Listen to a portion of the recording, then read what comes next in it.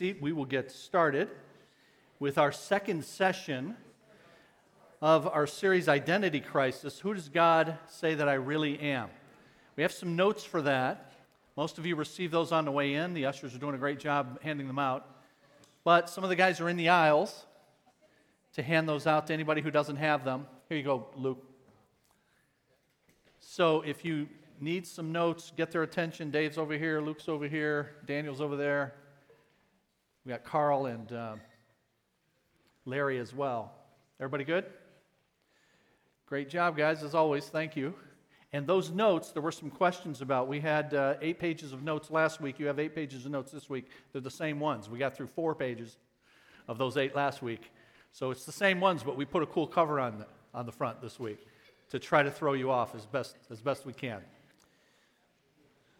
Some of you are here this week who were not here for the opening week last week, so I will do a review starting on page 1, but I won't spend a ton of time on that for the benefit of those who were here, and at the risk of repeating myself, I don't want to do that for very long, but for the benefit of those who were not.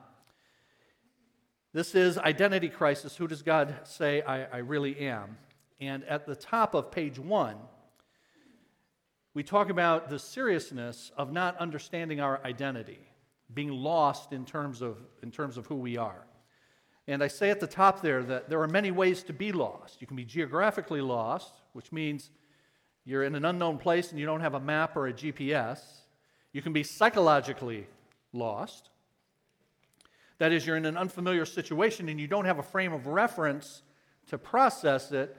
Or you can be ontologically lost. That means you're unmoored from your very being, your very identity, and you don't have an authority to establish that, to tell you what it's supposed to be, to recalibrate it, to bring you back to what it should be. And I say in that second paragraph, when we are lost geographically, we're asking, where am I? When we're lost psychologically, we're asking, how am I? But when we're lost ontologically, we're asking, who am I? And of the 3, that third one, ontological confusion, is the most serious because knowing who we are is foundational for all that we think and do. And this is why confusion about identity leads to so many moral and ethical problems and challenges. And so it's imperative then that we move from our identity crisis to identity confidence. And I mentioned last week that our society is convulsing really with the results of this kind of loss of identity. And it's loss of identity in terms of who am I as a human being? Who am I as a sexual being? Who am I as a relational being? Who am I as a political being? On it goes. And people have lost their moorings on all of these. Having lost that now, we're seeing the consequences of that. So this course over the next several weeks is designed to try to bring us back, to anchor us to what it was we were made to be and who it is we can be remade to be in Jesus Christ. That third paragraph says, how we see ourselves will profoundly affect the way we live. A low self-image keeps us from being all that we can. An inflated self-image sets us up for disappointment. But the good news is our Creator knows us better than we know ourselves, having created us, and having given us a book that tells us about Himself, ourselves, and our relationship to Him. And so that's what we're going to look at. We started then last week where it's advisable to begin any task, and that is at the beginning. And in the beginning, God is where the Bible starts. In the beginning, God. And if we are going to have a proper understanding of who we are, it's going to have to be in relation to God. So what does the Bible then say about who we are as it relates to God? First, near the bottom, 2/3 down on that first page, you're special. Humanity is special because, as we saw last week, humanity has been made in the image of God, and that is in distinction from the rest of creation. Now, if you'll turn to the next page,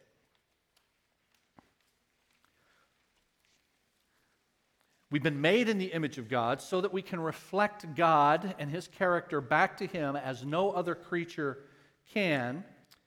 And we've been made in that image so that we can actually, not just God can see Himself, but so that we can actually carry out a task on God's behalf, namely to rule or to manage on His behalf.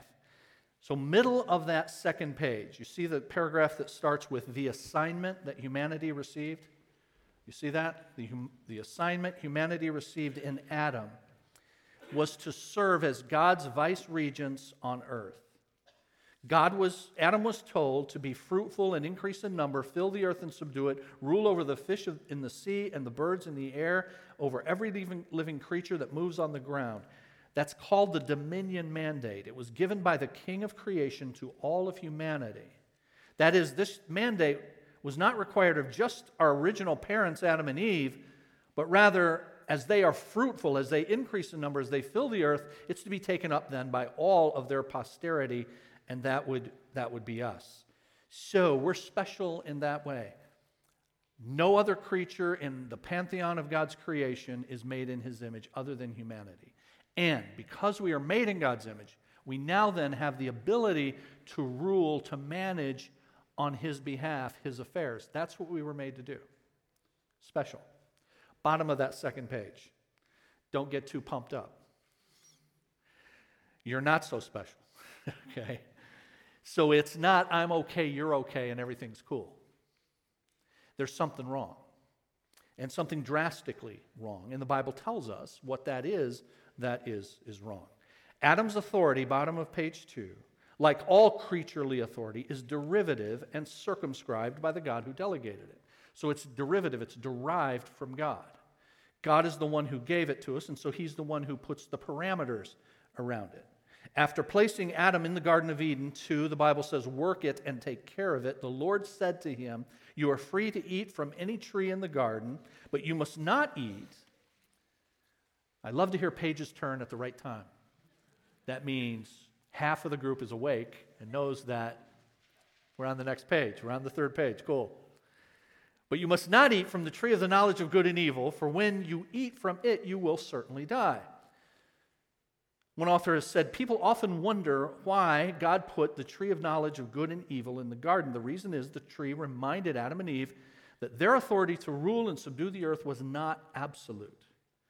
So they were still, even though they were given, we were given this grand assignment by God, the dominion mandate to have rule over his creation, to manage his affairs on his behalf. Even though we have that, we are still under the authority of God. But our first parents deliberately chose to subvert God's rule for their own rule.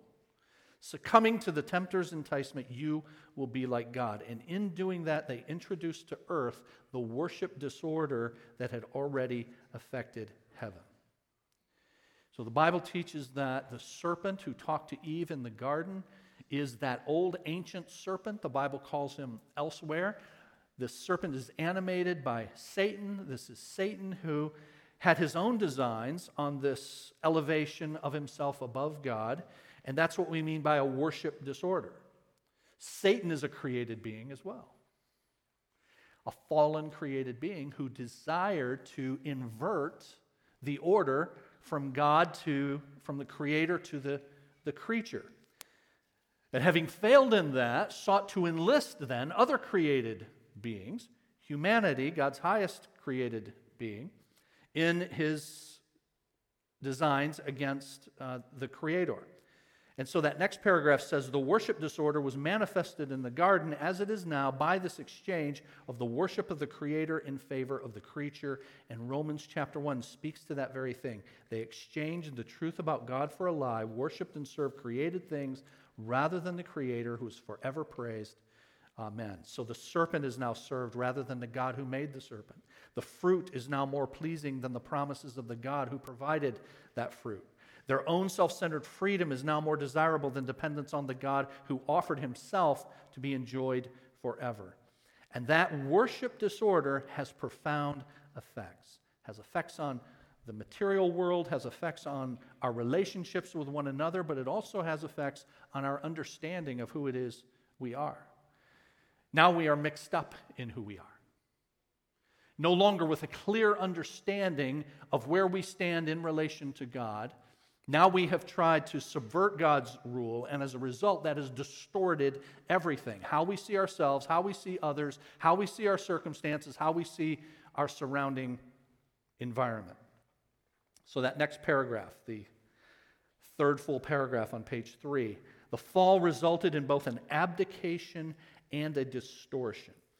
That is, we abdicated the role that God had given us to play, the position in which He placed us amongst His creation. That has now been abdicated. And a distortion. Everything looks weird. Everything does not look clear as it did before sin entered the picture. I mentioned last week that it's similar to those trick mirrors that you have at a carnival, and you go walking by those, and you see your image, and you can tell it's you, but half your body's over here, and it's distorted, right? And so that's what's happening with humanity now. We've abdicated our position, and we now have a distorted perspective. But we were made in the image of God, and that image still remains. The image still remains, even though it's in diminished capacity. So you look at a human being now, and you see a marvelous creature, still. This side of the Garden of Eden, this side of the fall into sin, you still see an amazing creature. I mean, just think about as amazing as humanity is, and with the creative ability that humanity has, think about what it would be like if it was not distorted. Think about what it would be like if it was not affected by the fall. The amazing capacity that human beings has now is still a greatly diminished capacity. And so you just think about what the world would be like and what humanity would be like if restored to where it was originally, what it was originally designed to be. One day it will be, as we will see. So on page 4,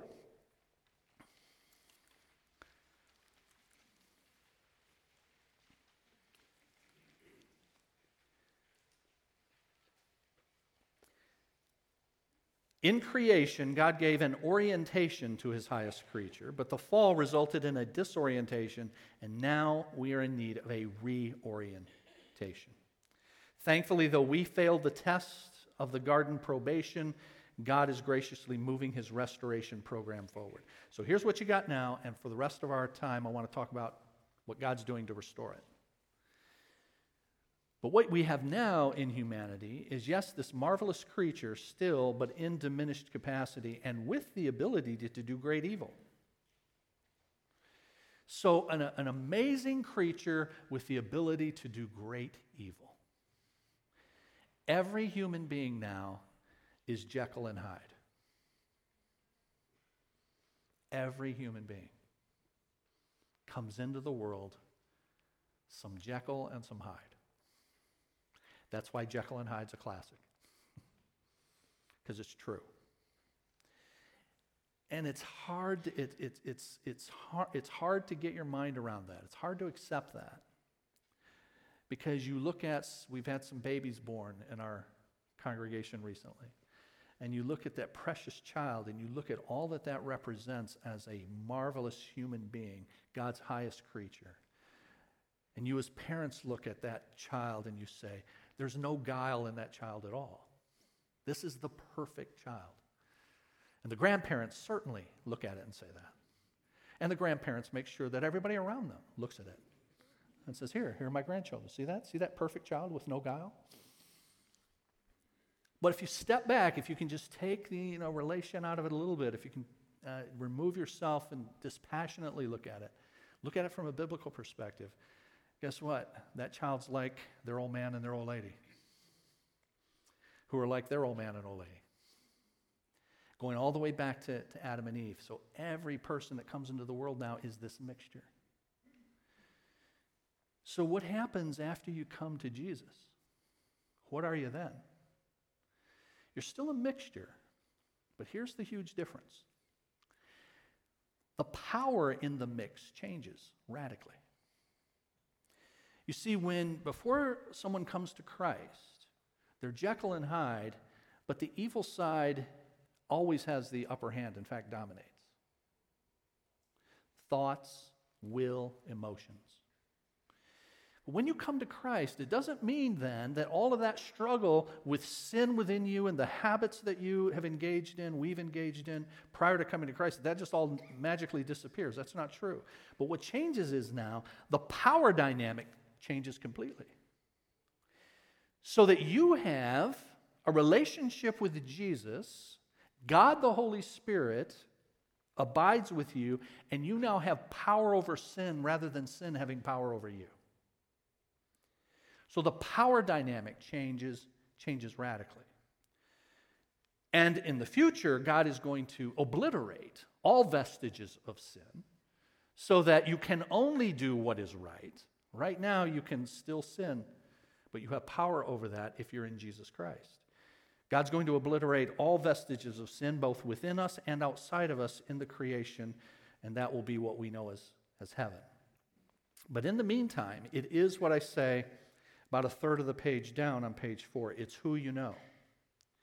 In the midst of the judgments that God levied against the participants in the fall, God graciously issued a marvelous note of hope in this Latin term, the proto-evangelium of Genesis chapter 3.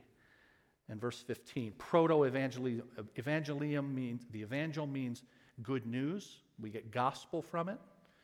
Euangelion is the Greek word in the New Testament for gospel. So proto means first.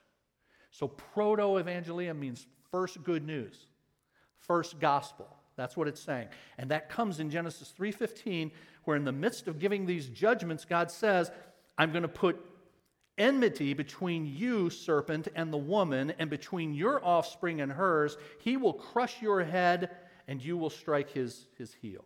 So God says there's going to come a solution to this problem of sin that's going to come through the seed of the woman. This is going to be a human being who is in the future going to make an end to this issue of sin. We know that human being to be Jesus Christ, but of course he came millennia after this promise was first made. God's purpose in creation, in the fall, and in redemption has been stated well by my theology professor, Dr. McCune. God's ultimate purpose and the unifying principle of his activity is to glorify himself by establishing a rule of loving sovereignty and fellowship with human beings in his image and dwelling with them forever. Restoration of the image is required because God is intent on receiving glory in his world. God will be glorified, and since God's image and glory are interrelated, as the quote at the top of the page says that we read last week, then it follows that the image of God, the Imago Dei, must and will be restored. So in tracing God's pursuit of his glory in redemptive history, we of necessity then need to see this restoration of the image in humanity. How does that happen? In other words, the chief end of man, you see that's in quotes? Because that's the famous Westminster Catechism, and the very first question is, what is the chief end of man?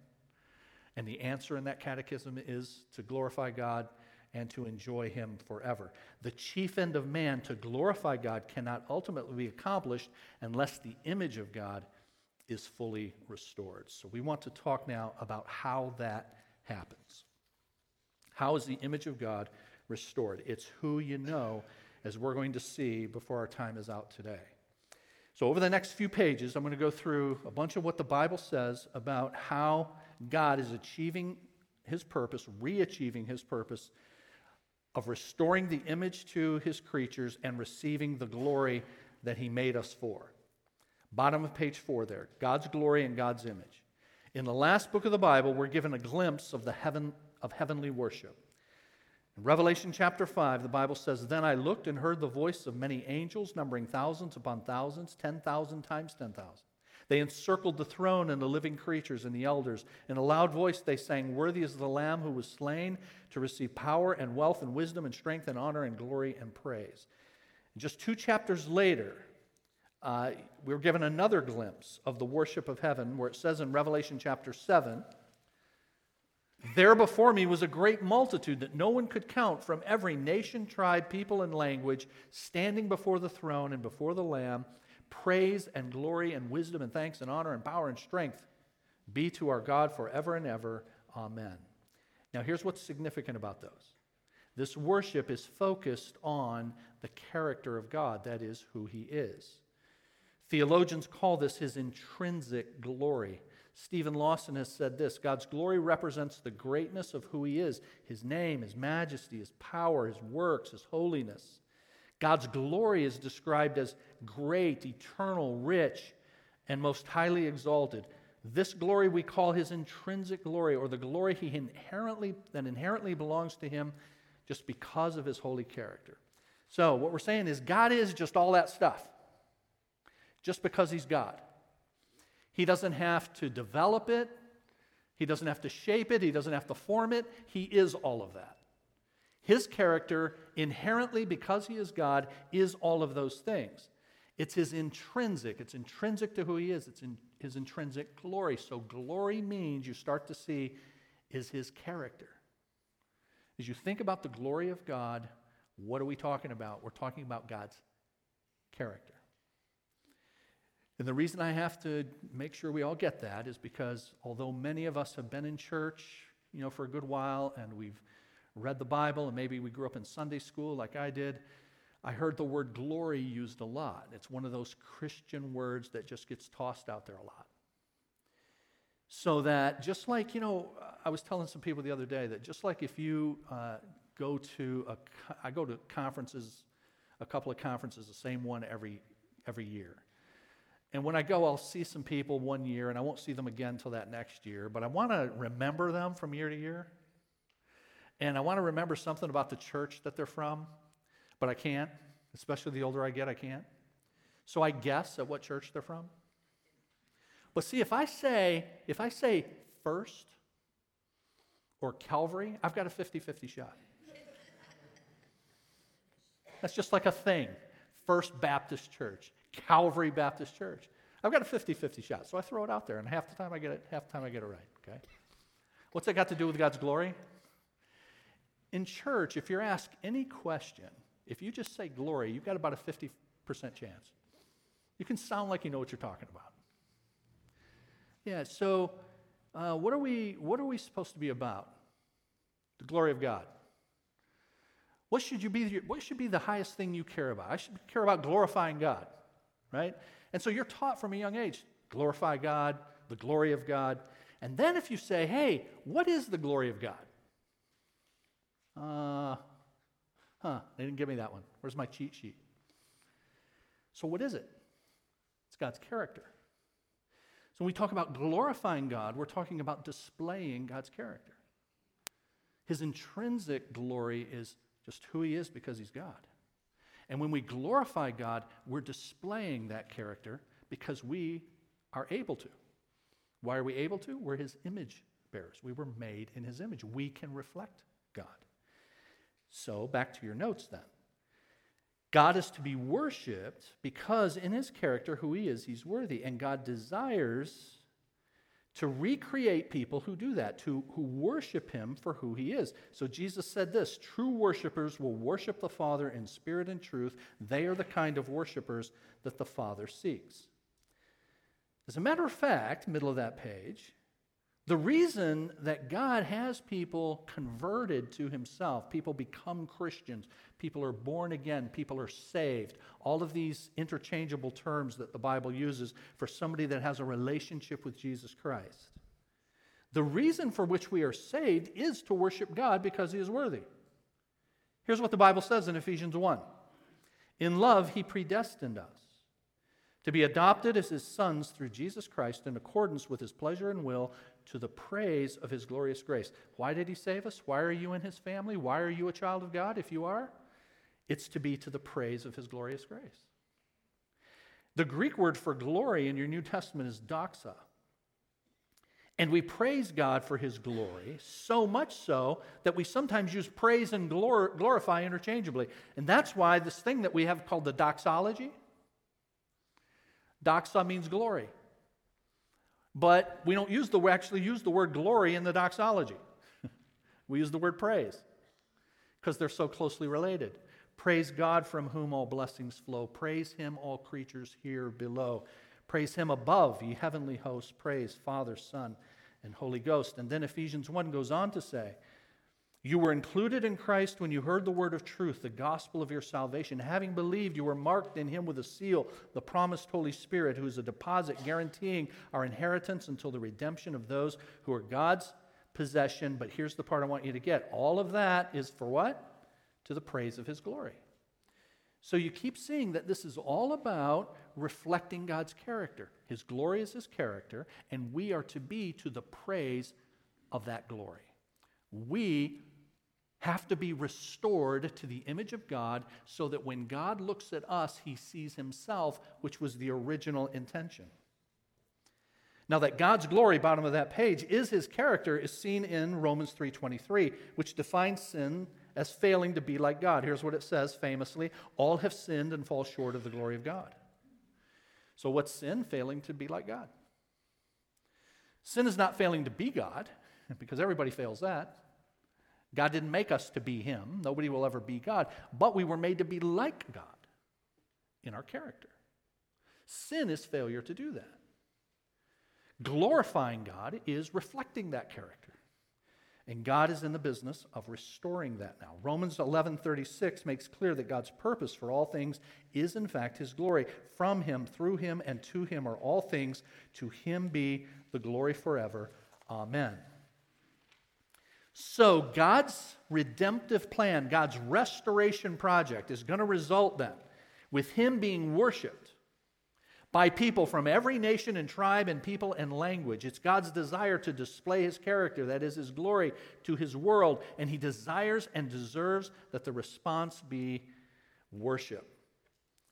Now, while God's character is his intrinsic glory, then that worship, that response, when we see what God is like and we see his holy character and all of the facets and attributes of that, our response is called ascriptive glory. Because of his character, God alone is worthy of worship. The concept of glory not only refers to the attributes that God possesses, that's his intrinsic glory, but to our acknowledgement of those. That's ascriptive glory. Why? Because greatness and honor are ascribed to him, recognized and acknowledged. Here's what the Bible says, Psalm 29.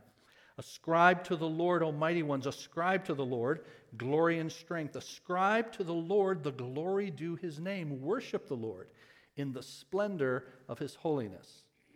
Now, I'm going to stop there and make a comment. We'll move on. If that's all true, and it is, if God originally made us to glorify him because he made us in his image so that we can reflect his character back to him, and if now his reclamation, restoration project is to restore that image in us fully so that he can be fully seen in all of us, if that's all true, and if that's really what's at the heart of worship, because that's what you keep seeing here, right? That God desires to be praised, to be worshiped for who he is. So who he is supposed to be at the heart of worship. Then how can you have a church worship service where the church doesn't talk about God and doesn't teach on the character of God? You say, well, what church doesn't talk about the character of God? Like a whole bunch today? Did you know that? Lots of churches don't have God as central to what it is they're doing. In fact, much of what is talked about in our churches today is about you and the impact that life has had on you and how God is here for you. But remember how the order goes? In the beginning, who? And remember what the problem is with our identity crisis? We've inverted that. And it's very popular to invert that. For us to talk about you and make it about you and God a servant of you is very popular. Just look at how many people show. But God looks at it and says, that's not what I'm looking for. It's about me. It's about my character. Tell people who I am. Make much of what I'm about. Show people what I say in my word about being shaped then into my character. And how that is going to be your lifelong goal. In fact, God say in my word in Romans chapter 8 and verse 29, that my goal is that you, quote, be conformed to the image of Jesus. So it's about God. It's about God the Son. It's about Jesus. And this purpose, a third of the way down on that page, is consistent from the beginning of the Bible to the end. We've seen that Scripture ends with God being worshiped for who He is. We saw that at the beginning of our time in Revelation chapters 5 and 7. We've seen that He planned from before the foundation of the world to save people who would do that very thing. And we also see God's desire for His own glory at the beginning of history in creation, where He made man in His image. You see Genesis 1 quoted there, "Let us make man in our image, in our likeness." The image of God in man means we reflect God. God is so intent on having His character displayed that He made man in His image to see His reflection in His highest creature. This reflection is not physical, because the Bible's clear. As John 4:24 says, God is spirit, and those who worship Him must worship Him in spirit and in truth. But rather, it's personal, and it's a moral resemblance to God. It's personal because we have the components of personhood like God does. We can think, we can choose, we can feel. We have mind, will, emotion. God has all of those. Those are personal faculties. And then it's moral in that we have the capacity to reflect God's moral character. Humanity replicates His Creator on a finite level. Theologians speak of these two aspects of the image of God. There's the formal or public or broad aspect, which made man a personal, rational, spiritual being. There's also the material, private, narrow aspect for which Adam and Eve included, which for Adam and Eve, included a true knowledge of God and an original righteousness and holiness. We're to reflect God, bottom of that page, back to God in the way we think and talk and act. All people were made to be a mirror of God, and He wants to see His reflection everywhere. That's why fruitful and increase in number. God has humanity as His mirrors everywhere to see His own image in us. We were made to reflect God's image, God's character at all times and in all circumstances. All people are to praise God for what He's like. All people are to imitate what God is like with their lives. But the mirrors are broken. We're still mirrors, but what we reflect is now distorted. As I said, our lives are like those trick mirrors at the carnival. So God's worship and God's mission. We've seen that God will be willingly praised by people from every tribe, tongue, nation. But how do these people become worshipers? At some point, they hear the good news because someone obeyed the Great Commission to give the gospel to all nations. God's purpose is that He be worshiped, and the means by which it's accomplished is by giving the message of Jesus, evangelism, the evangel, the gospel. This universal worship requires this worldwide mission, and God has chosen to use the gospel message to transform people. That's why we engage in evangelism. The reason that Christ gave the Great Commission is because here's what it does. It turns mouths and lives that now curse and rebel into mouths and lives that praise and serve. And they in turn seek to reach others to do the same. Missions exist, evangelism exists because worship doesn't. And when there isn't worship, then there isn't a reflection of the character of God. And if there isn't a reflection of the character of God, then we don't reflect God's glory, we don't glorify Him. And if we're not doing any of that, we are not what we were made to be. So, who does God say that I really am? That's what He made us to be. That's what He's doing to remake us into what we were originally designed to be. And then the notes we said, here's how it comes together. It's who you know. So I want to take our final 10 minutes to talk about that. Who you know. How do you get back to being restored into who it was you were made to be?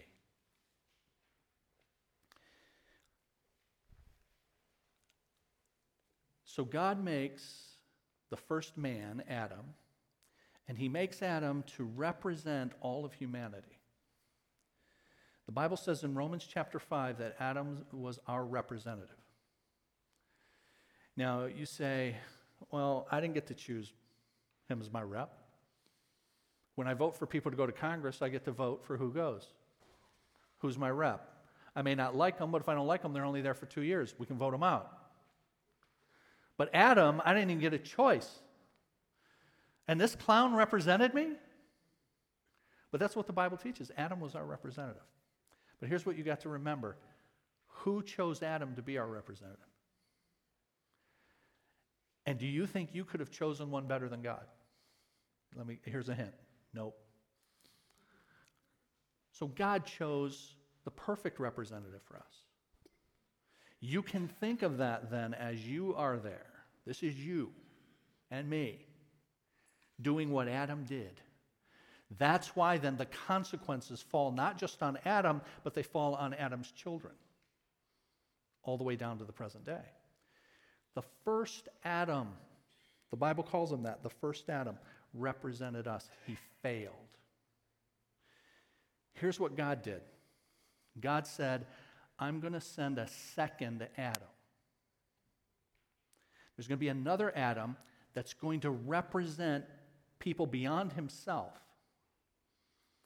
But he's going to represent those people that will ultimately come to him and unite themselves to him. So you got the first Adam, he failed. The second Adam comes. You guys remember at Christmas time we have one of our carols, Hark the Herald Angels Sing? And one of the lines in it says, Second Adam from above, reinstate us in thy love.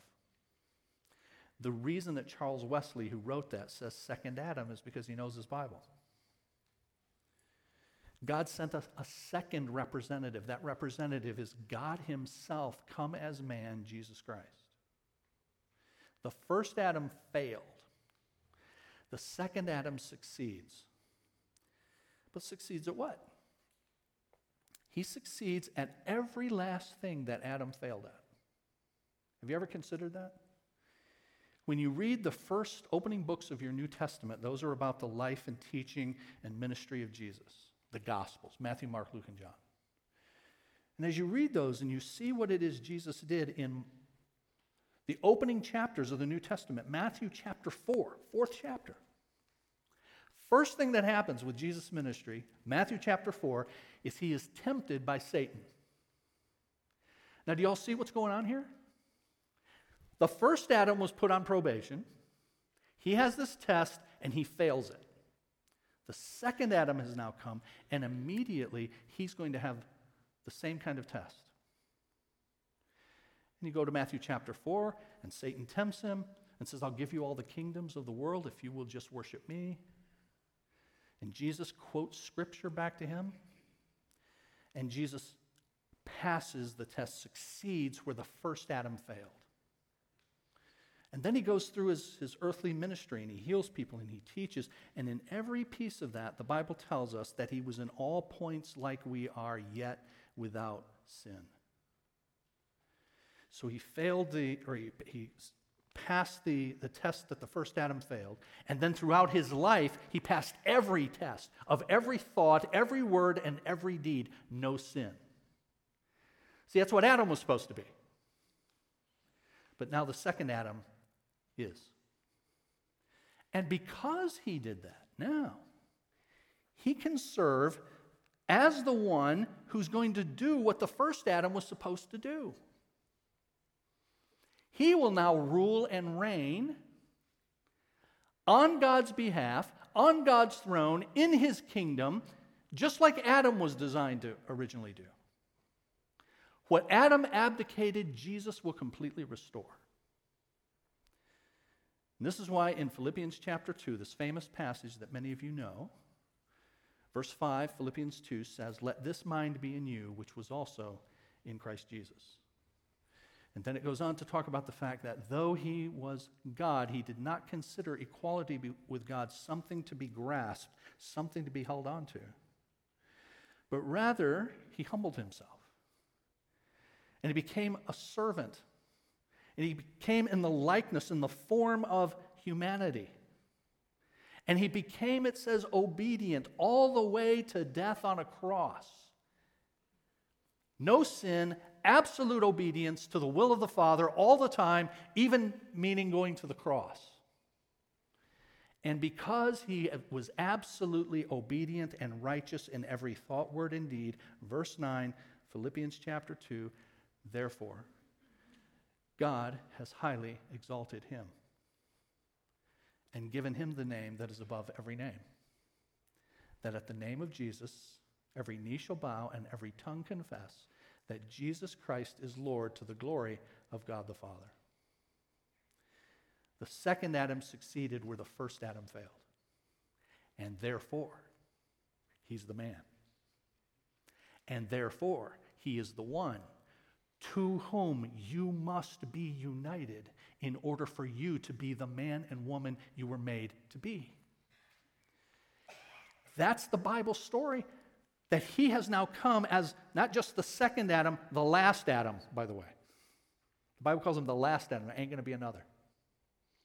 He's it. And your hope, and the hope that we hold out to you, and that God gives to you, is that you attach yourself, you become united with Jesus Christ, and now you are restored to what you were originally made to be in Jesus. So that ruling that we were supposed to do, Jesus is going to be, and guess who's going to be there with him? I'm not making this up. The Bible teaches that Jesus' people will rule and reign with him. Why? Because that's what we were made to do.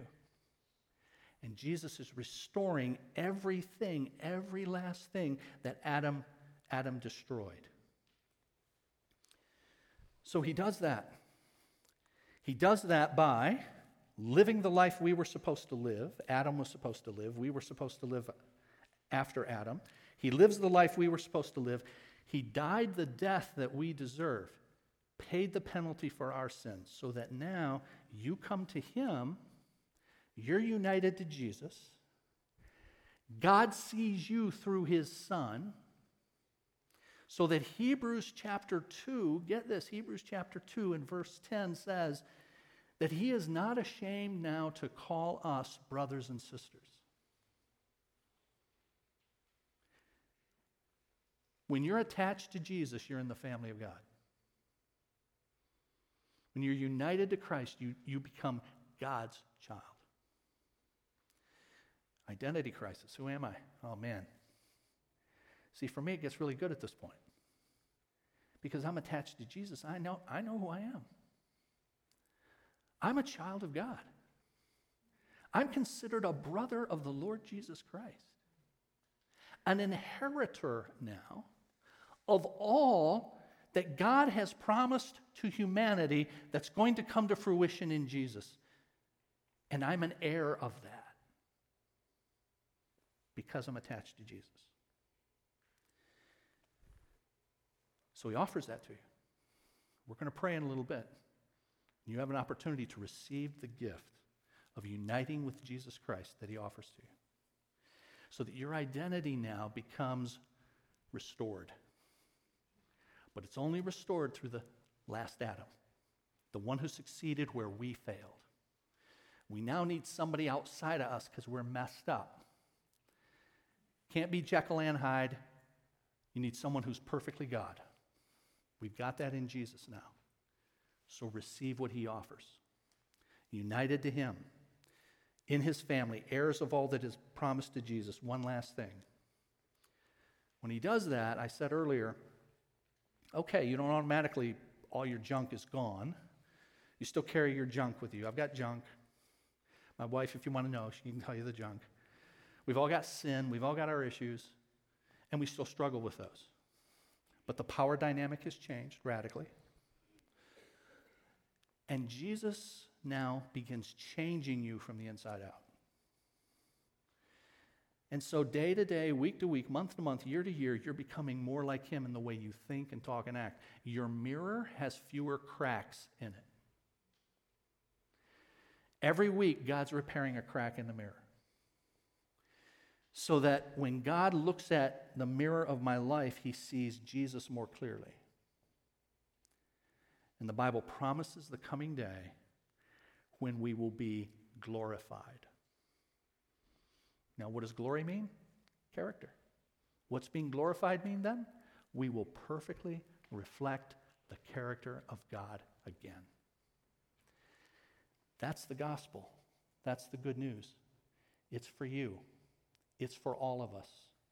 It's how our identity crisis is overcome. It starts there, but then it goes on. In the weeks ahead, I'm going to talk about how these truths about our relationship with the last Adam practically affect us. How that I no longer have to be a people pleaser in my life, for example. How I no longer have to fake my identity to make myself look better than I am. All of those are practical things that flow from the relationship that we now have with Christ. But I want you to have that. And so we're offering that to you. Now, God's offering it to you through me. So we're going to bow. When we do, here's what I encourage you to do. If you've come to Jesus and you appreciate anew what he has done for you in restoring your identity before the God who made you, thank him. Thank him profoundly. If you've never done that, now's your chance. And what you have to do is simply acknowledge, hey, I'm a broken mirror. I'm a mess. I don't reflect your character the way you made me to reflect. I'm a sinner. And so, Lord, I know my only hope is not within me, but outside of me, and I believe it's in Jesus Christ. And so I ask you to rescue me, to save me, remake me, bring me into your family. From your heart to God, in your own words, no magic formula, you acknowledge that you need him because you're a sinner, that he's the only hope because he's the Savior. And you ask him to rescue you. He'll begin his reclamation project in you before you leave today. Let's bow. Father, we thank you for this opportunity to rehearse what you made us to be, and yet what we've all become. So, Lord, we are special as made in your image, as your highest creature. But, Lord, we are not so special because sin has afflicted and infected each of us. It shows up in different ways and to different degrees. All of us have it. And so, Lord, I thank you for rescuing me, saving me, doing all of the things that the Bible says become true when we're united to the Lord Jesus Christ, the last Adam, who did for us what we could not do for ourselves. And when we're united to him, we're adopted into your family. And God, the Holy Spirit, takes residence within us so that we are being chided when we sin, and we are being moved in a godlike direction day in and day out. Gradually conform to the image of Jesus this side of heaven, fully conform to him when he comes in glory. Lord, in the meantime, then, help all of us who have come to you to live lives of absolute gratitude, thanking you for what you have done, and seeking and desiring and joyfully pursuing your reflection in our lives. And I pray for anyone here who came into this room and did not understand what the good news really is. The good news is you've done what we couldn't. That Jesus Christ succeeded where Adam failed, and that we are invited to unite with him and to have all of the blessings that accrue from that. And so I pray that they will throw themselves at your mercy, acknowledging that they are the broken mirrors, the sinners who have broken your law, who are Jekyll and Hyde and who go their own way, and we were made to go your way. Save some. Glorify yourself in doing that by yet another mouth, another life that's turned from rebelling against you to praising you. May we glorify you this week in the various fields that you've assigned to us. May we represent you well and accurately. We ask you, Lord, to grant us safety. Bring us back together next Lord's Day. We pray in the name of Jesus. Amen. Just before you leave, men, any of you who are able and willing, if you can stick around, we are going to, you see up on the screen there, it says Ladies Christmas Social, but this is for the dinner that we're having at 5 o'clock this evening for our celebration dinner.